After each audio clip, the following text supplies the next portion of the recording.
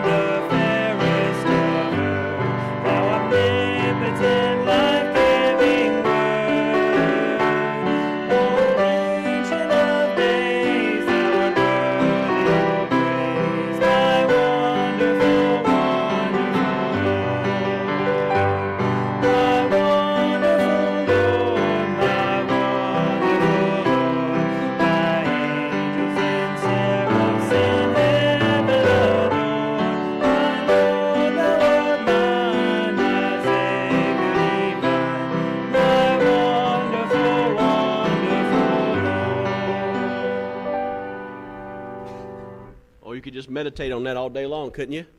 Think about how God has blessed you, how wonderful He is, how He's helped you, saved you, sanctified you, someday will glorify you, blessed you with so many spiritual blessings. Oh, how wonderful He is. That's what I'm to be focusing on. Not the problems and politics of the world. That would just get you down. Focus on Jesus. How much better it will be in life if we do those things. Lord, we thank you that you are wonderful. Dear Father, we thank you for all the blessings you bestowed upon us, all the wonderful gifts, especially, of course, salvation. We're so rich and so free. Thank you, Lord, for helping us, encouraging us. Thank you for, Lord, the growth that we can have in Christ Jesus. If we live in obedience, if we walk in the light as you're in the light, God, we can grow in you daily. We can leave behind the things that cause us to stumble, to fall, to be divided and discouraged. Lord, we can grow in you, walk in you, and then share with others what you've done in our life, how good that is. Lord, I pray you just continue to bless. Thank you for speaking to us through your word this morning. I pray, Lord, as we hear your word preach, God, that you would give us ears to hear, Lord, and you would help us to grow in each of us in areas where we need to grow. God, challenge us. Help us, Lord. We need you. Without you, we have nothing. Without you, we could do nothing. So we ask for your presence and your power this evening. We pray in Jesus' name. Amen. You may be seated. It's good to have you here on this Sunday night. Hope you're doing well. I'm here to tell you the promises of God is still true. We will not be in a worldwide flood yet, though it's been raining and raining and raining. I think my wife said you only have like an inch and a half or inch and a quarter or something like that. A lot less than I thought it was going to be. Probably get a little more. But 28 hours of rain. Kind of interesting for this time of year. But it's good, man. Thank you. I don't have to run the sprinkler, so praise God for that. But we thankful for the promises of God. Amen. All right. Well, don't forget the men's breakfast tomorrow morning at 9 a.m. Hope you can join us for that. It's always a good fellowship. Of course, our Wednesday night service at 7 p.m. Pee Wee and Patch at 7 p.m. The teens at 7 p.m. This coming Wednesday. Hope you'll join us as we're going through Nehemiah now. Last week was our first week in Nehemiah, so we're working through that book. Hope you can join us for that. Of course, our Bible study coming up this coming Thursday at 7 p.m. as well, as we're finishing up the book called The Tender Warrior. Wonderful book. Men's retreat tonight is the last night to sign up, to register. Men, if you'd like to go to that, I think we got 5 or 6 guys, maybe 7 guys total, going to that already signed up. But if you'd like to go, you can register tonight. Tomorrow is too late. Tomorrow, the lady said, 9 o'clock, I'm going to go get the food. So register by 8 or it'll be too late. So I hope if you want to go, let us know. There's a sign up there in the back. If you'd like to go to that, we will have visitation coming up March 2nd. March 2nd, 10 a.m. to 12 as we invite folks to church. And on the 3rd, we have Brother Bruce Humbert. Evangelist Bruce Humbert was a pastor. Now he is an evangelist, and he's been here before. And godly man, great brother in Christ. He'll be preaching that morning, of course, that evening. That evening, though, we're going to have the Calvary Quartet. They're going to have a pre-service, meaning they're going to start singing at 5:45. So we encourage you to come early that day. There'll be no choir practice that day, choir. No choir practice that day. We'll cancel choir practice. They'll be singing at 5:45, so we invite you to come early and enjoy the singing because they won't be here Sunday morning, but they will be here Sunday night. We'll have a pre-service at 5:45, and they'll sing, of course, a few numbers during the evening service before they have to leave after the service that night. But that service will continue on. But in between that, we will have our international potluck meal. There's a sign-up sheet there in the back, and basically just bring the dish to where you're from. Wherever you're from, bring the food from where you're from, and that will be a great fellowship, and looking forward to that. That will be the beginning of our missions conference, Faith Promise. We'll be talking about that. If you don't know what that is, for those of you who are new, we'll be explaining what that is and what we do to reach the world through Faith Promise, to try to raise money by the grace of God to support missionaries. Some of you are new to that, and we encourage you to jump on board so we can raise money to help more missionaries, support more missionaries. And we'll explain all that in the coming weeks. Ladies, March the 8th, Phoebe's Ladies' Tea and Testimony come up at 6:30. And also, as I mentioned this morning, as a reminder, there in the back is a church directory. If you're new, you haven't been here in the last 2 years. 2 years ago, we did a directory. If you're new, I encourage you to go back, put your information on there, your name, address, telephone number, email, the best way to contact you. And we'll be working on that for the next month or two. In March, we'll have a couple times. We'll take pictures. We'll let you know what days those are. And hopefully, in April, get all that information together, put it up in a directory, and give you one. Right now, we're totally out of directories. So if anybody even joined the church, I couldn't give them a directory unless we just printed an old one out. But we're working on those things and trying to get that out soon. Brother Keith. Please stand again to take your hymnal and turn to 66. Number 66, I Believe in a Hill Called Mount Calvary. We'll sing all 3 verses. That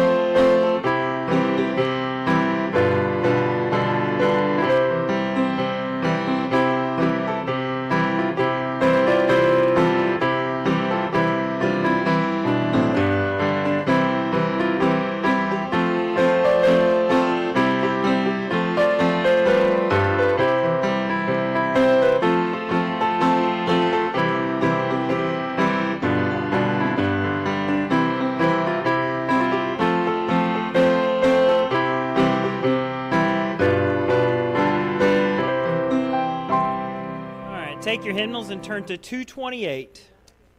228, He hideth my soul. We'll sing the first, second, and last verse of number 228.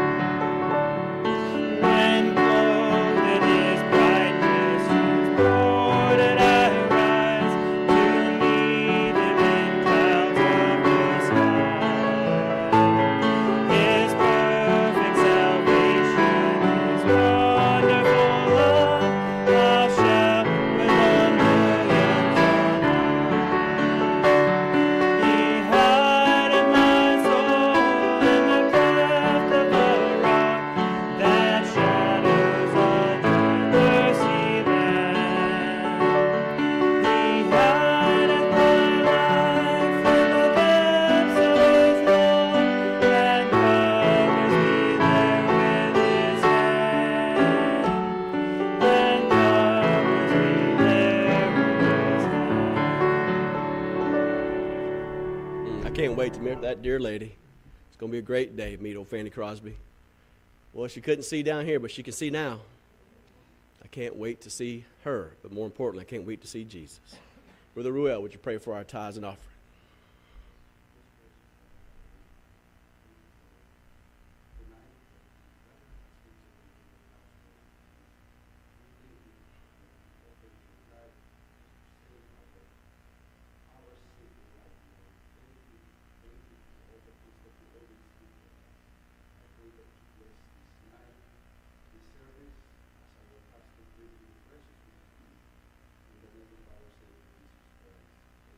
Amen. You may be seated.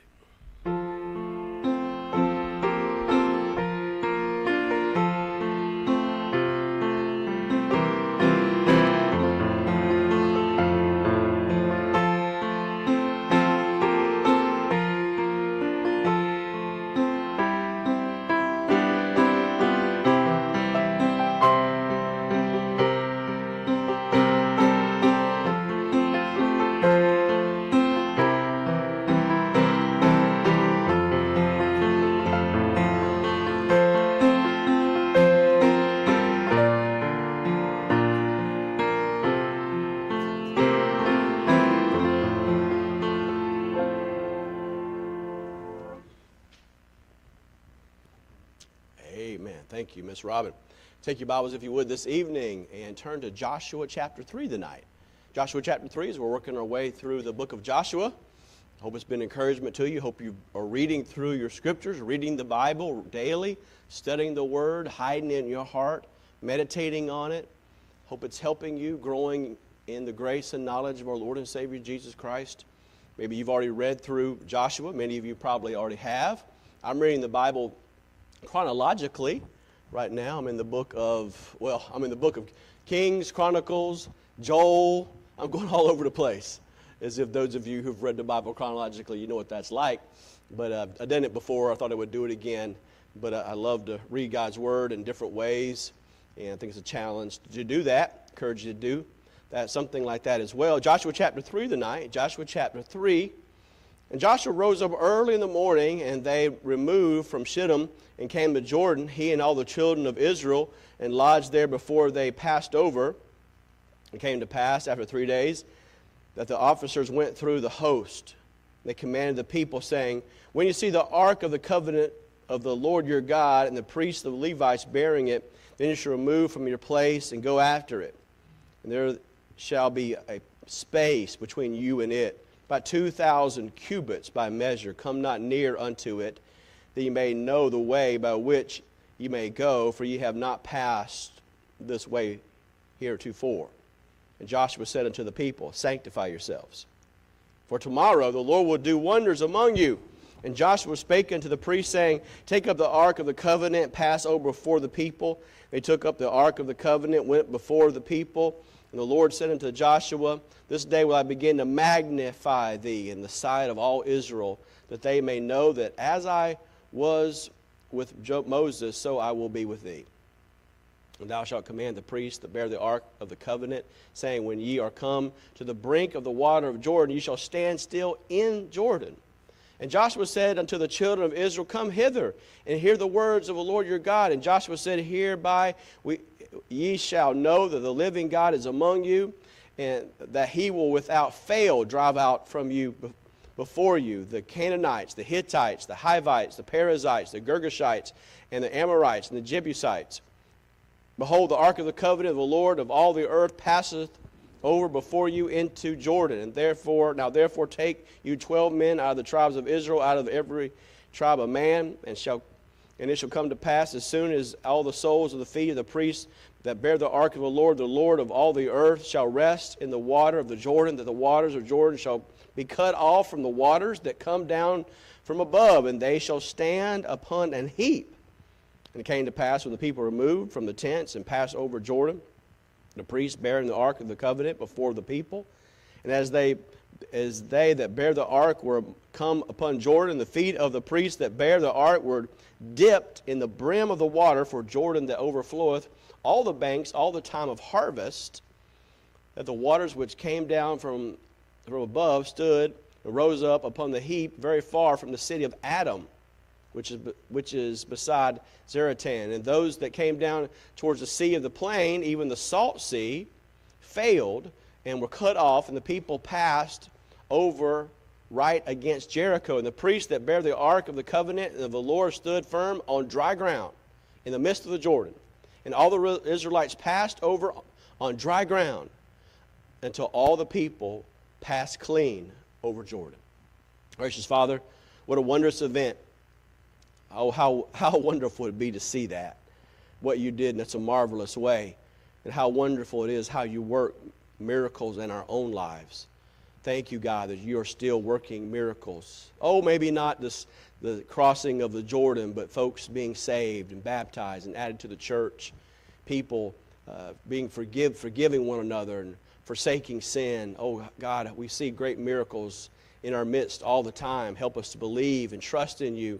We thank you, Lord, for the grace that you provide, Lord, and help us to learn these lessons from these lives of men like Joshua and those priests and those Israelites who crossed over by faith. Help us by faith to, Lord, get our feet wet. Help us by faith to trust you, to believe, to go forward, not go back, not to stand still, not to live in fear or cowardice, but to trust you with all our heart and do exactly what your will is for us individually and as a church. Show us your way, Lord, so we can please you with our lives. I pray in Jesus' name, amen. So, Joshua is seen, as we've talked about Joshua in several different ways, several different scenes in his life. And of course, he's been a slave, a servant, a soldier, a spy, a successor, And all of us goes through different seasons of life. All of us at one time were slaves, weren't we? We're all slaves. We're all slaves to the world. There was a slave in Egypt, and all of us spiritually were slaves in Egypt. The struggle is sometimes in leaving Egypt, which is a picture of the world, and not wanting to go back into the world, as I talked about this morning. To live differently, our lives be different, our lives be transformed in every area of our life, not just on Sunday night when we see everybody, because it's easy to come in on church and dress up, smile at everybody, and say, how do you do? And say, how do you do to you? But how do you act when you're at home? Oh, that's a different thing, isn't it? Oh, that's a different thing. How do you actually act at home? And how do you actually have to work at work when they're playing that old filthy music and you're going rah, rah, rah, rah, all the time and you're like, whoo, I can't take this anymore. Give me some old Amazing Grace.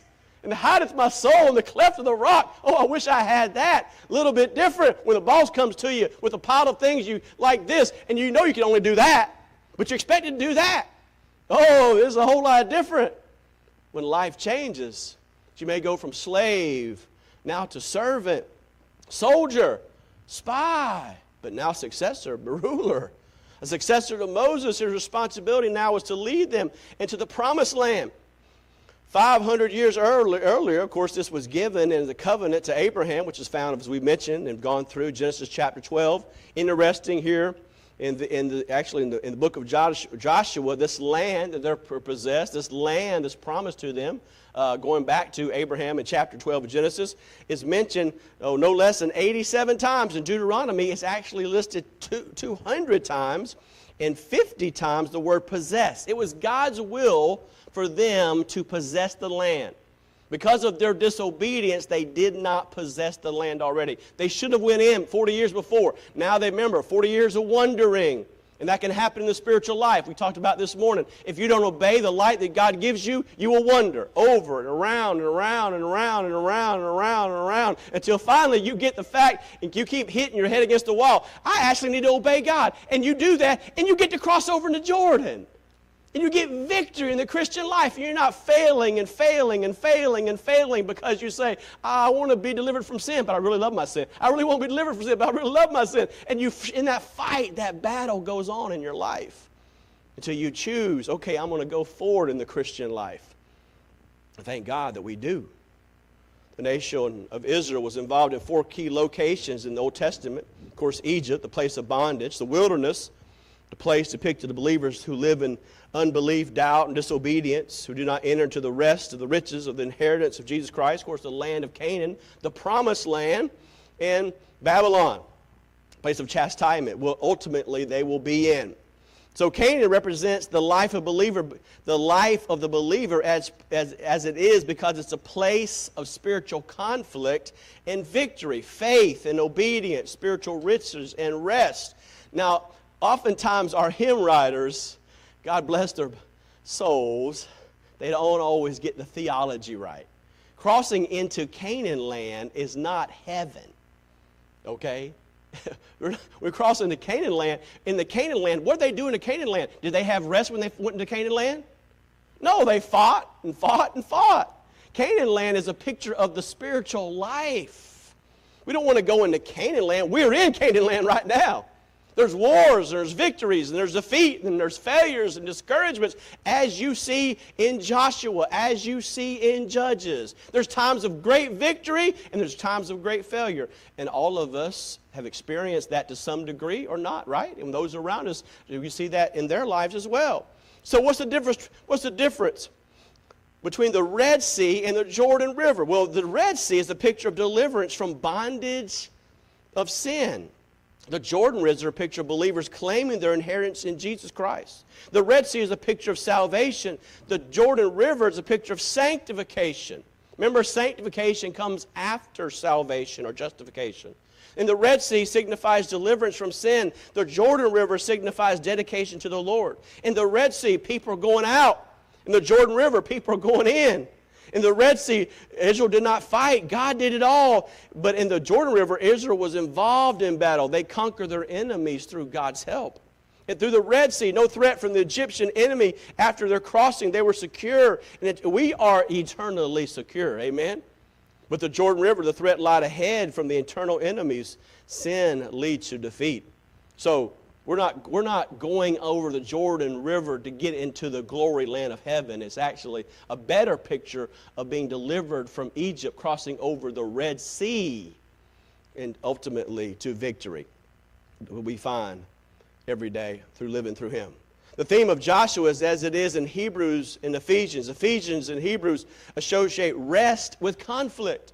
But even in conflict, there's times of rest for our souls, and God gives us as we're obedience for him.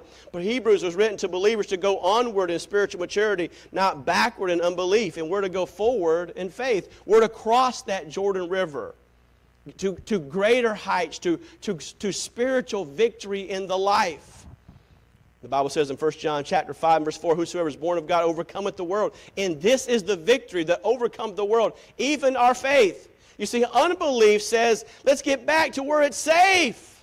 Faith says, let's go forward where God is working. Unbelief says, I can't. It's too hard. It doesn't work. It's stupid. It's wrong.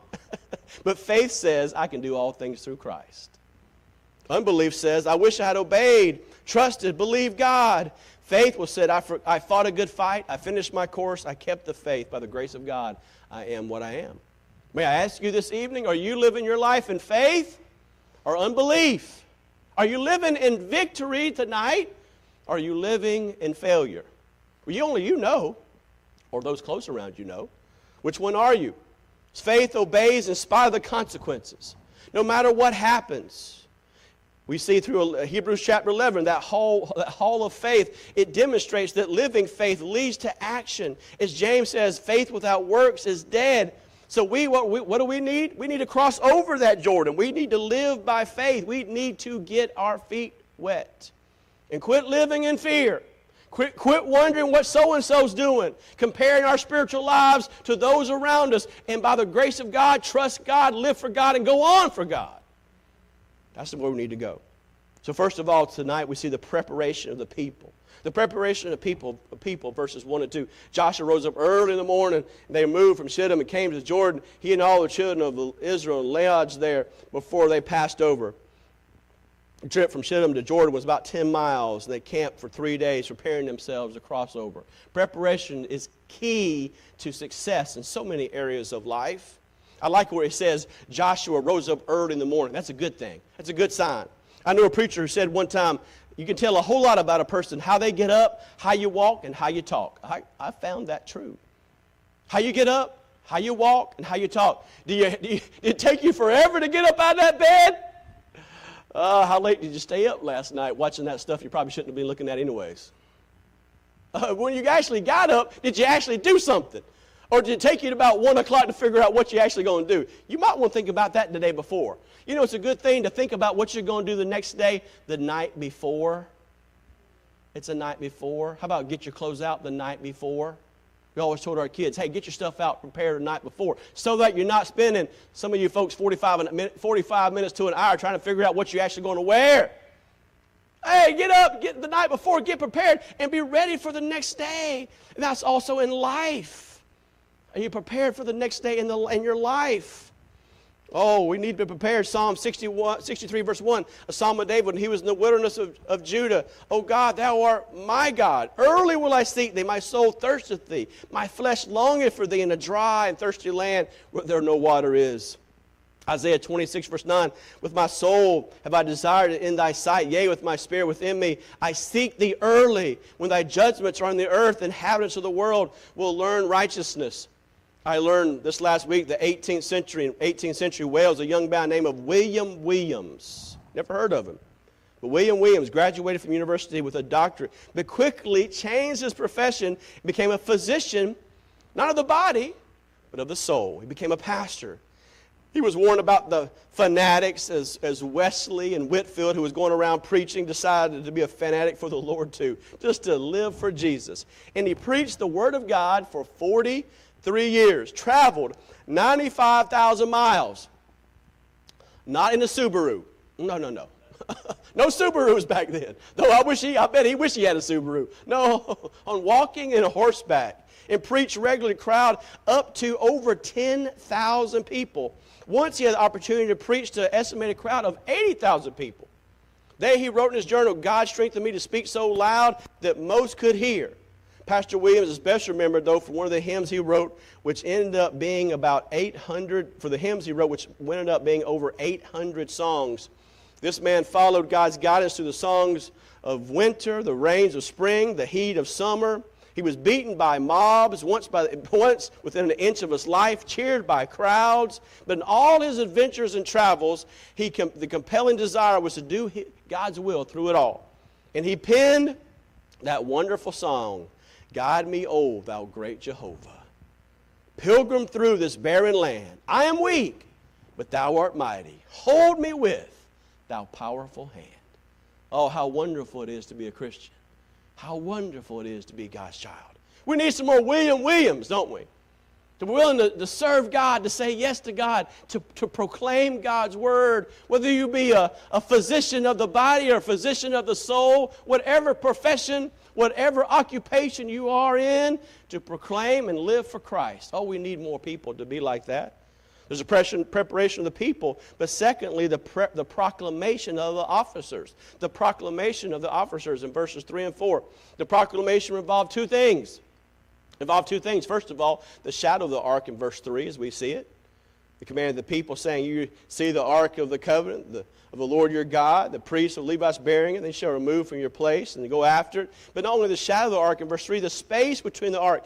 Interesting, it says there's about 200 cubits between them and the people in the ark, which is about 3,000 feet. Just a little over half a mile. But why the space? Why was there a space between the ark and the people? Well, two reasons, I believe. First, the ark of the covenant was holy. It represented the presence and power of God. We didn't want to be too close. Now, we'll read about in Judges and other places where people actually touched the ark of God. Remember that in Raiders of the Lost Ark? You guys awake, right? No, in the Bible, remember that guy who touched the ark when the cart stumbled and he touched it and he died? Man, it was a holy thing. It was a precious thing. It was a powerful thing. You just didn't go up there and touch it. That's why that's why even here in this church we call this a sanctuary. We don't eat. We don't get our pizza out and eat in here, right? We don't get our food and drinks out here because this is a special place. We try to treat it as a special place. You know, it is a special place. It's a holy place. It's a wonderful place. And so this ark, it was 2 by 2 by 4 foot chest. It was mentioned no less than 10 times here in chapter 3. It contained 3 things. Remember from Sunday school? The Word of God, Aaron's rod that budded, resurrection, and a pot of manna, which is the bread of life. God's people were to focus on God's word, the resurrection, the bread of life. Of course, what does that represent? All 3 things. Of course, Jesus Christ. Where was the ark in the camp? Where was the ark? It was in the center of the camp. And where should Jesus Christ be? In the center of our life. That's where he should be, right? Hebrews chapter 12, verse 2, looking at Jesus, who is the author and finisher of our faith, for the joy that was set before him, endured the cross, despising the shame, and sat down at the right hand of the throne of God. Christ is the author and finisher of our faith. Revelation chapter 1 and verse 11, he's saying, I am the Alpha and the Omega, the first and the last. What thou seest, write in the book, and send it unto the 7 churches which are in Asia, unto Ephesus, and Smyrna, and Pergamos, and Thyatira, unto Sardis, and Philadelphia, and Laodicea. Interesting to know, Alpha, of course, is the first letter in the Greek alphabet. Omega is the last. But in the Hebrew language, which would read Alpha, the first letter, and Tav, the last, the truth of Christ being the first and last, the author and finisher, is seen throughout the Scripture. This chapter, the ark goes into the Jordan first. And as it goes across, the priest stood in the ark in the center of the Jordan. The truth is here. If we're going to cross Jordans, our trials, our tests, and obedience, Christ needs to be the center of our life. Dear friend, you're not going to go through troubles. You're not going to go through trials. You're not going to go through difficulties on your own. It's only going to be with Christ going with you, helping you, encouraging you. He's with you through it all. As we read In Colossians chapter 1 and verse 16 and 17, for by him were all things created that are in heaven, that are in earth, visible and invisible, whether they be thrones or dominions or principalities or powers. All things were created by him and for him. For he is before all things, and by him all things consist. The Jewish scholars believe the combination of the Alpha and the Tav together allude to the truth, the completion and perfection which is found only in Christ Jesus. God's creation was not perfect, but only perfect, but it was complete. And ye are complete in him, the Bible tells us in Colossians chapter 2 and verse 10, which is the head of all principality and power. And so glad we are. We don't need more, as we talked about this verse several weeks ago. We don't need to do more in the Christian life than what we have in him already. We are totally complete. The Gnostics of the day, as we recall in the Colossian church, trying to discourage the people in the Colossian church, said, no, you need to be circumcised if you want to be what you should be. Or you should get caught up in legalism, do all these to-do lists. And a lot of times people, even churches, get into the to-do list. And if you don't do the to-do list, you're the outside crowd. You're not the inside crowd. They talked about pseudo-intellectual things and false humility, if you remember those messages. But dear friends, I can do all things through Christ, which strengthens me, not in me, but through Christ. So we see the preparation of the people, the proclamation of the offers. But third, this evening, the promise of the prominence. The Ark of the Covenant was taken before the people. God promised to magnify Joshua in the eyes of almost, at this time, 3 million Jews. God honors the Christian that honors him. As we see these verses in 6 and 7, it says, Joshua spake unto the priest, saying, take up the Ark of the Covenant, pass over the people, and they took up the Ark of the Covenant, and went before the people. God was doing a great work in their life. And dear friend, let me say, God is with us. He wants to strengthen us. He wants to help us. We read about his relationship with us in Hebrews chapter 13 and verse 5. Let your conversation be without covetousness, and be content with such things as you have. Oh, what a wonderful verse. For he has said, I will never leave thee, nor forsake you. Nor forsake thee. Do you realize to the degree you're willing to be used of God is to the degree you will sense his presence? May I say that again? To the degree you'll be willing to be used of God is to the degree that you'll see and sense his presence. But to the degree you're not willing to do his will, is to the degree you will not sense his presence. Moses wanted to sense the presence of God. What do? He spent 40 days with God. You want to sense his presence? Dear friend, you've got to spend time with God. There's no way to get outside of getting in God's word to understand the presence and the power of God. That's why it has to be a daily thing. That's why you have to meditate in it. That's why you have to dwell in it. Let the Word of God dwell in you richly, as we learned this morning. Paul spent time with the Lord in Arabia, and his life showed a difference. Number 5, we see the priest's responsibilities in verse 8. In verse 8, thou shalt command the priests that bear the Ark of the Covenant, saying, when you're come in the brink of the water of Jordan, you shall stand still in the Jordan.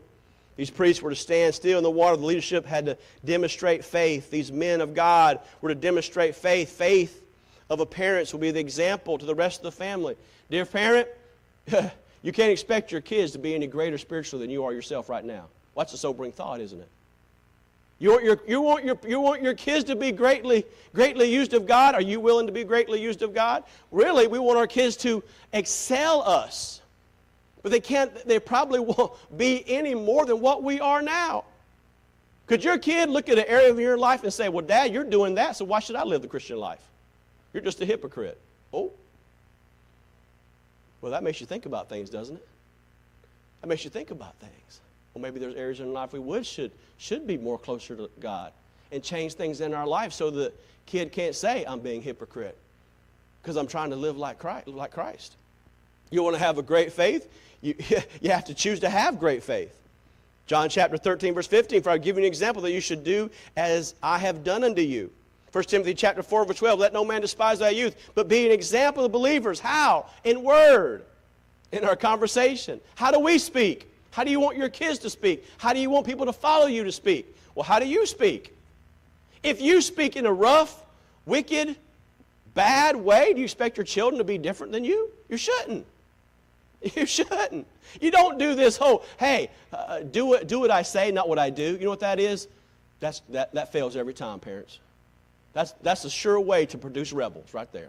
Do what I say, but not what I do. That's how you produce rebels. No, what I do, you do. In conversation, that's your lifestyle. In charity, that's your love. In spirit, in faith, in purity. How we live, we should encourage our kids to live in the same way.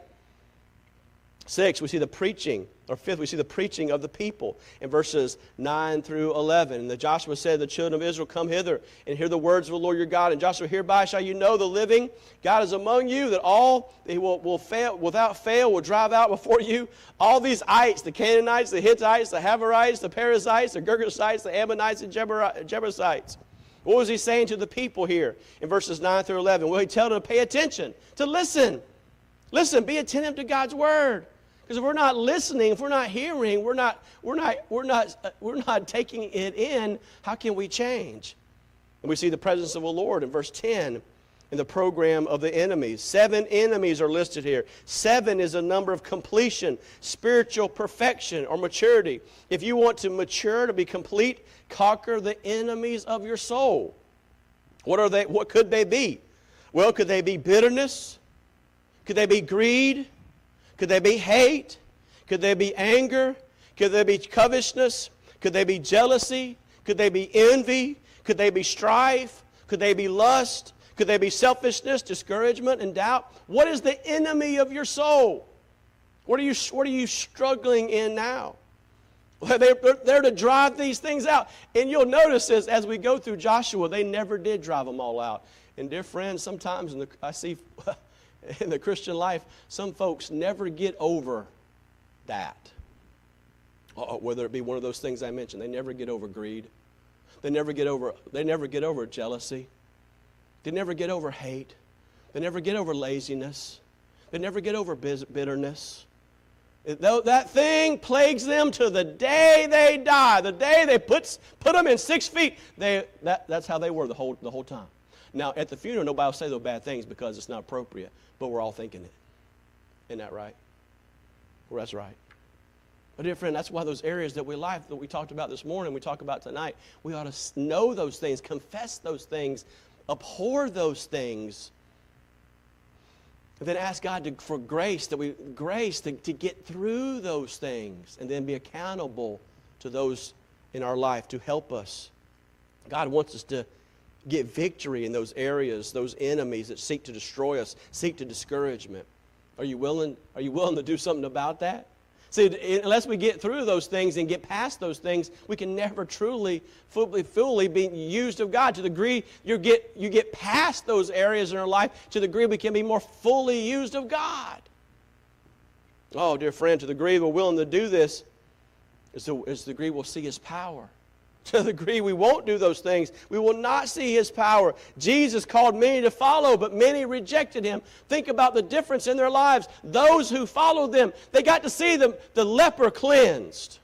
They got to see the water turned to wine. They got to see that guy come through the roof when the house was crowded because Jesus was teaching. And they those 4 friends got to see God do a miracle in that friend who could not walk. But dear friend, they had the faith to believe and trust, and they got to see it. Oh, dear friends, a lot of people don't get to see the miraculous, what God can do, because they're afraid and stand back and say, in disbelief, it will never happen. I cannot do it. We cannot go forward. Don't tell people about Jesus. Don't witness to the lost. You'll never see the miracle of seeing someone get saved. Don't tithe. Keep your money in your pocket. And you'll never see God make provision for you when you think it's impossible for you to make that bill, to make that gas bill, that light bill, that car bill. But you knew you're supposed to tithe, and you did it by faith. You said, no, I'm going to keep that. Y'all keep that money in my pocket. You'll never see the God, the Jehovah Jireh, who will provide for you in a perfect way beyond what you can think or even imagine. He'll provide for you if you'll believe and trust Him. Oh, dear friend, don't forgive somebody. Just get bitter at somebody. Just stay bitter at somebody until the day you croak. And you'll never be forgiven yourself. you'll never sense and know the true riches of what it means to be forgiven if you yourself will not, out of love and care and the mercy of God, forgive other people. Oh, dear friend, how can we be willing to not do something when God wants us to do it? Oh, we see this desire that God has for us in our life to go on in the grace of God. We see this prophetic prediction in verse 13. Look at it.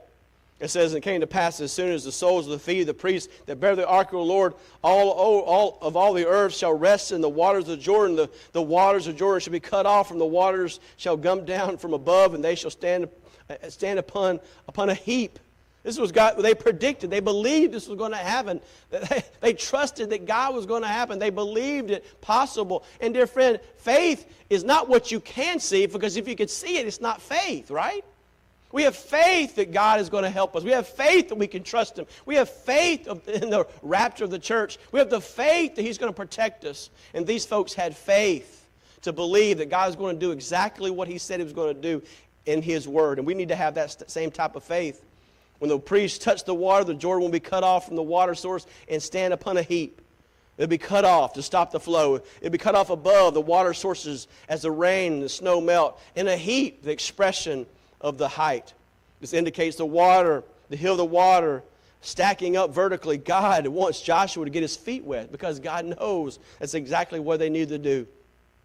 Number 8, the passage across the Jordan, verses 14 through 17. Courage and faith were now put to the test. They actually, though they've been told what to do, they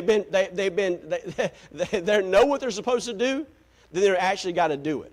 That's when the rubber meets the road. When you actually got to say, okay, now we got to cross the river. God said, I'm going to be with you. I'm going to magnify you, Joshua.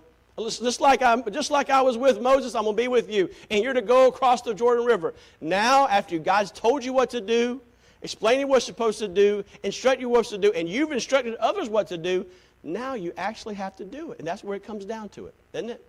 In the Christian life, that's where it comes down to. What am I going to do? Well, they're going to have to go across the river. This Jordan River actually means descender.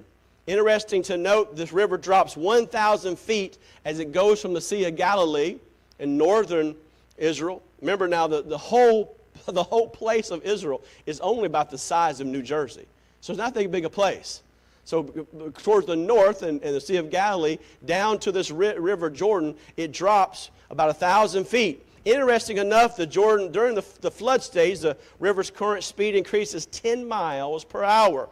Normally, Jordan is about 100 feet wide, but during the floods in the spring, when the snow melts from Mount Lebanon, the river swells to close to 1 mile in width. So, from just 100 feet wide to 1 mile, quite a difference. In the spring, when the snow melts here, it does that. So God sometimes asks us to do what's most difficult, and this was that time of year. Not the small time.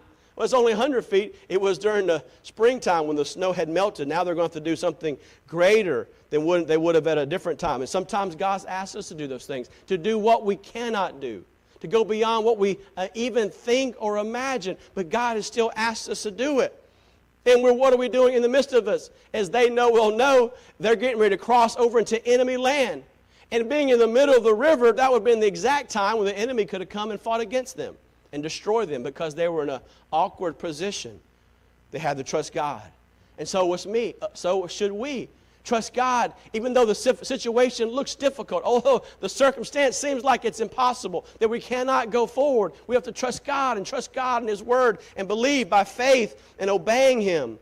The Bible says in 1 Corinthians chapter 15, 58, "Therefore, my beloved brethren, be ye steadfast, unmovable, always abounding in the work of the Lord, for as much as you know that your labor is not in vain in the Lord."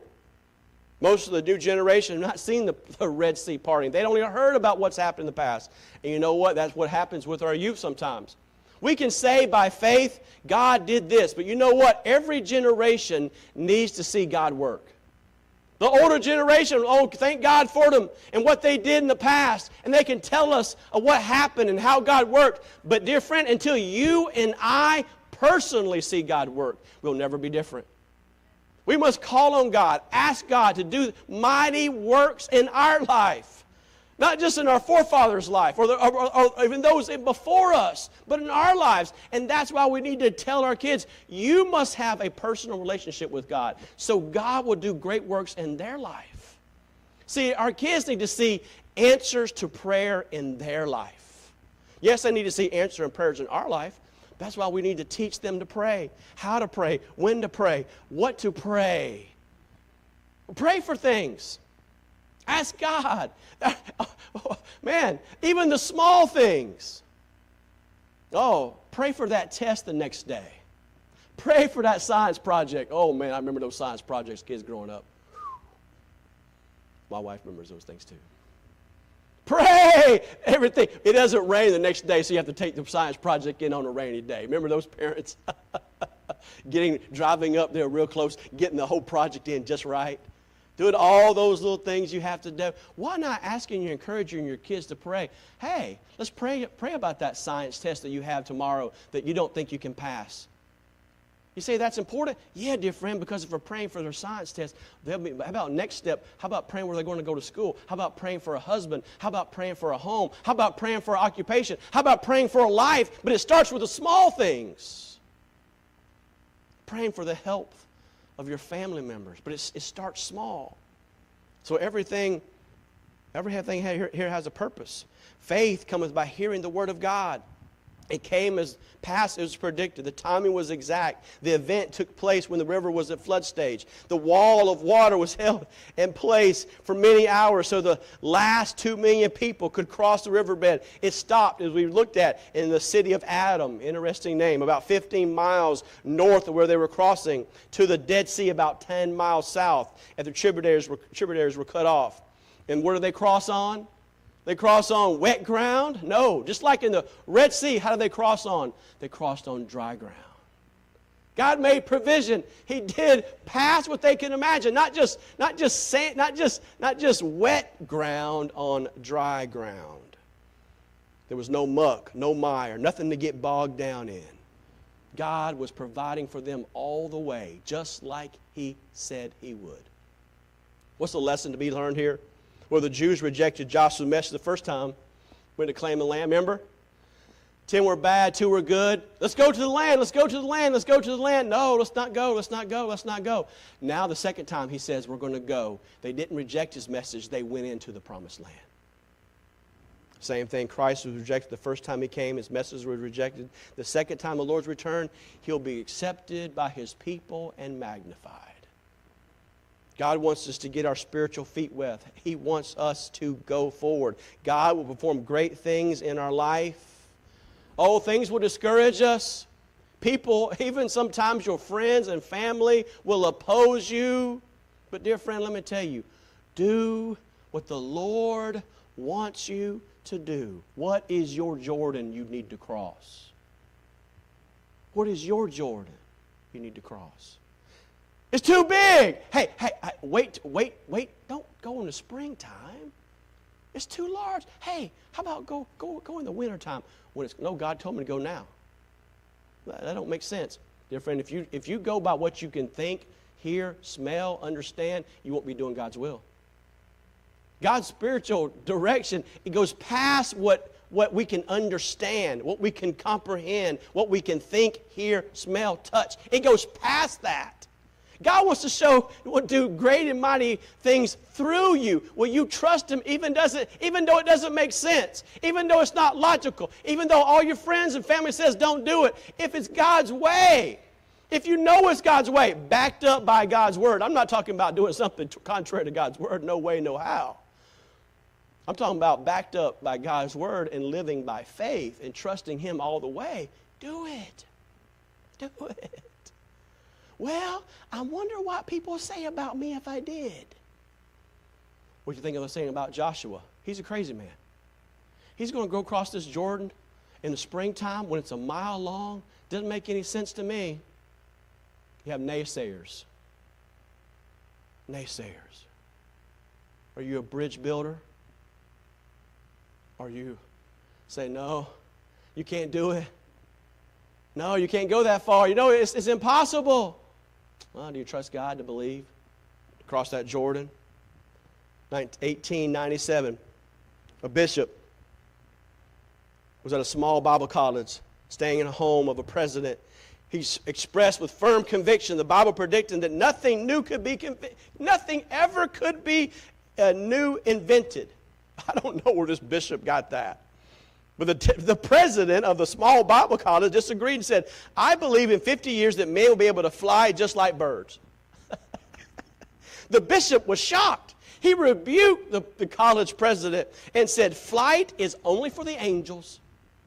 I beg you not to repeat your suggestion lest you be guilty of blasphemy.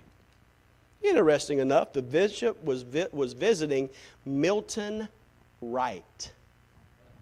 Milton Wright. That last name ring a bell to you? The father of Orville and Wilbur Wright, who made their first flight in an air machine 30 years later in Kitty Hawk, North Carolina. The machine was a forerunner to many planes in our skies today. Despite father's skepticism, they went on to make great discoveries. You'll never fly. Flight is only for the angels, only for the birds. Yeah, right. You'll never live for Jesus. You'll never be faithful for God. You can never be faithful in your giving. You'll never be faithful in your witnessing. You can't be pure. You can't be right. You can't live for God in this generation. You can't. How long are you going to listen to that lie? How long are you going to listen to that lie? Or are you going to trust God and cross over the Jordan? The fear of man is a snare. Your greatest enemy is the world, your flesh, and the devil. Forsake them and live for Jesus. Cross Jordan. Not 10 years from now. Today. Cross Jordan and live for God. Father, we thank you for your mercy. Thank you for the example of Joshua and these priests and these folks who crossed over into Canaan land. Oh, what battles, what trials, what difficulties they would have. But it had to begin by crossing over into that land that was promised to them. Oh, what a wonderful place that we will someday dwell in ourselves. And King Jesus will be on the throne of Jerusalem for 1,000 years. And we get to reign and rule with him. Oh, how this predicted way back even then. Oh, God, help us in our lives to go forward. To not sit in the seat of skepticism and doubt and fear and worry and care what others think, but simply believing in your word, trusting in your promises, and knowing by faith what your Spirit tells us to do. Help us to go forward and do your will, no matter who says what to us. Help us to live by faith and not by sight. Oh, dear friend, as you're here tonight, do you know Christ is your Savior? Have you crossed from Egypt land through the Jordan River?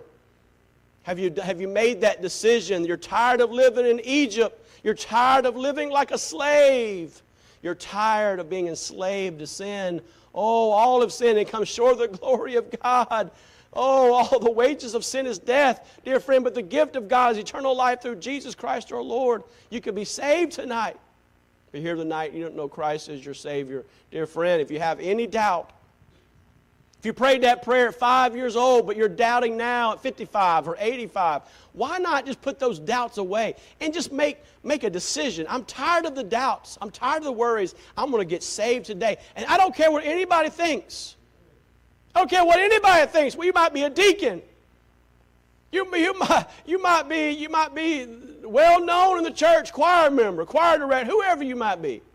But I need to get saved tonight. I'm tired of fighting these doubts. I need to get saved tonight. Oh, dear friend, how about saying no to your pride and yes to Jesus and get saved tonight? Oh, wonderful thing it'd be if you just get saved.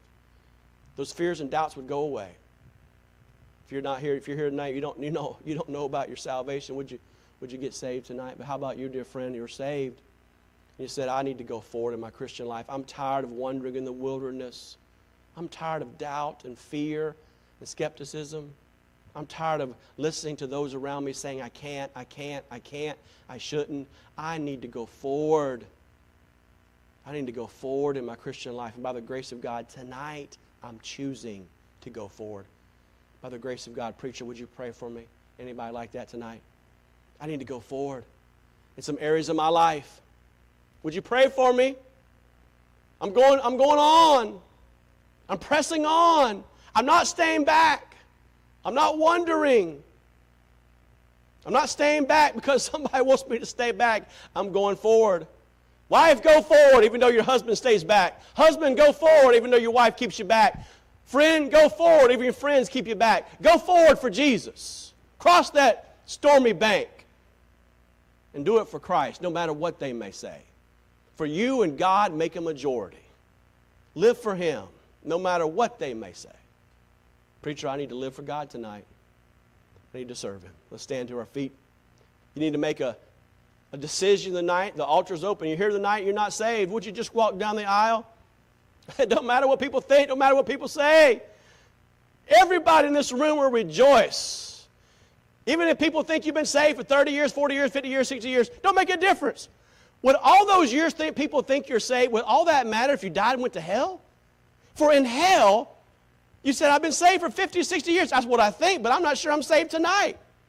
Well, dear friend, do you want to risk that and go to hell? I wouldn't risk that. You know what that is? That's spiritual pride. Humble yourself, and then God will lift you up. Get saved tonight. If you hear you're struggling, there's nothing wrong with admitting it. We all fall down. It's not how many times you fall down, friend. It's how many times you get back up. Are you willing to make a decision and go forward? As the music plays, make that decision for Christ tonight. Cross over the Jordan. Live for Him. Make a decision. Friends keeping you? Family keeping you? What's keeping you from going on for Jesus? Promises? People? Oh, how we need to live for Him. May nothing keep us from going forward. What will you decide? Stay where you're at or go on across? All of us will stand before that old judgment seat of Christ and be accountable for our actions tonight.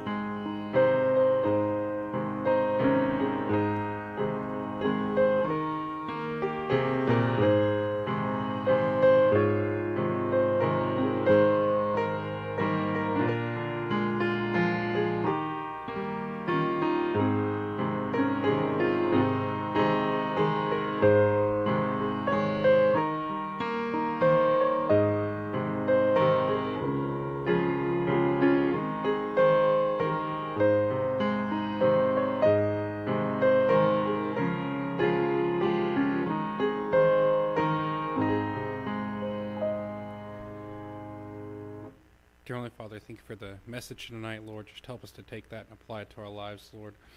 Lord, sometimes you give us challenges that we can't overcome by ourselves, Lord. The Jordan River was flooded, and I think for a very particular reason, Lord, so that when the Israelites did cross, that they couldn't say that they did it on their own accord, but so that they could look back and say that this is only through God, Lord. And we have those challenges in our life. Just help us to trust in you to get us through those challenges and not rely on ourselves, not rely on our own self-will, Lord. Lord, just take us home safely tonight, bring us back safely the next appointed time. In Jesus' name I pray, amen.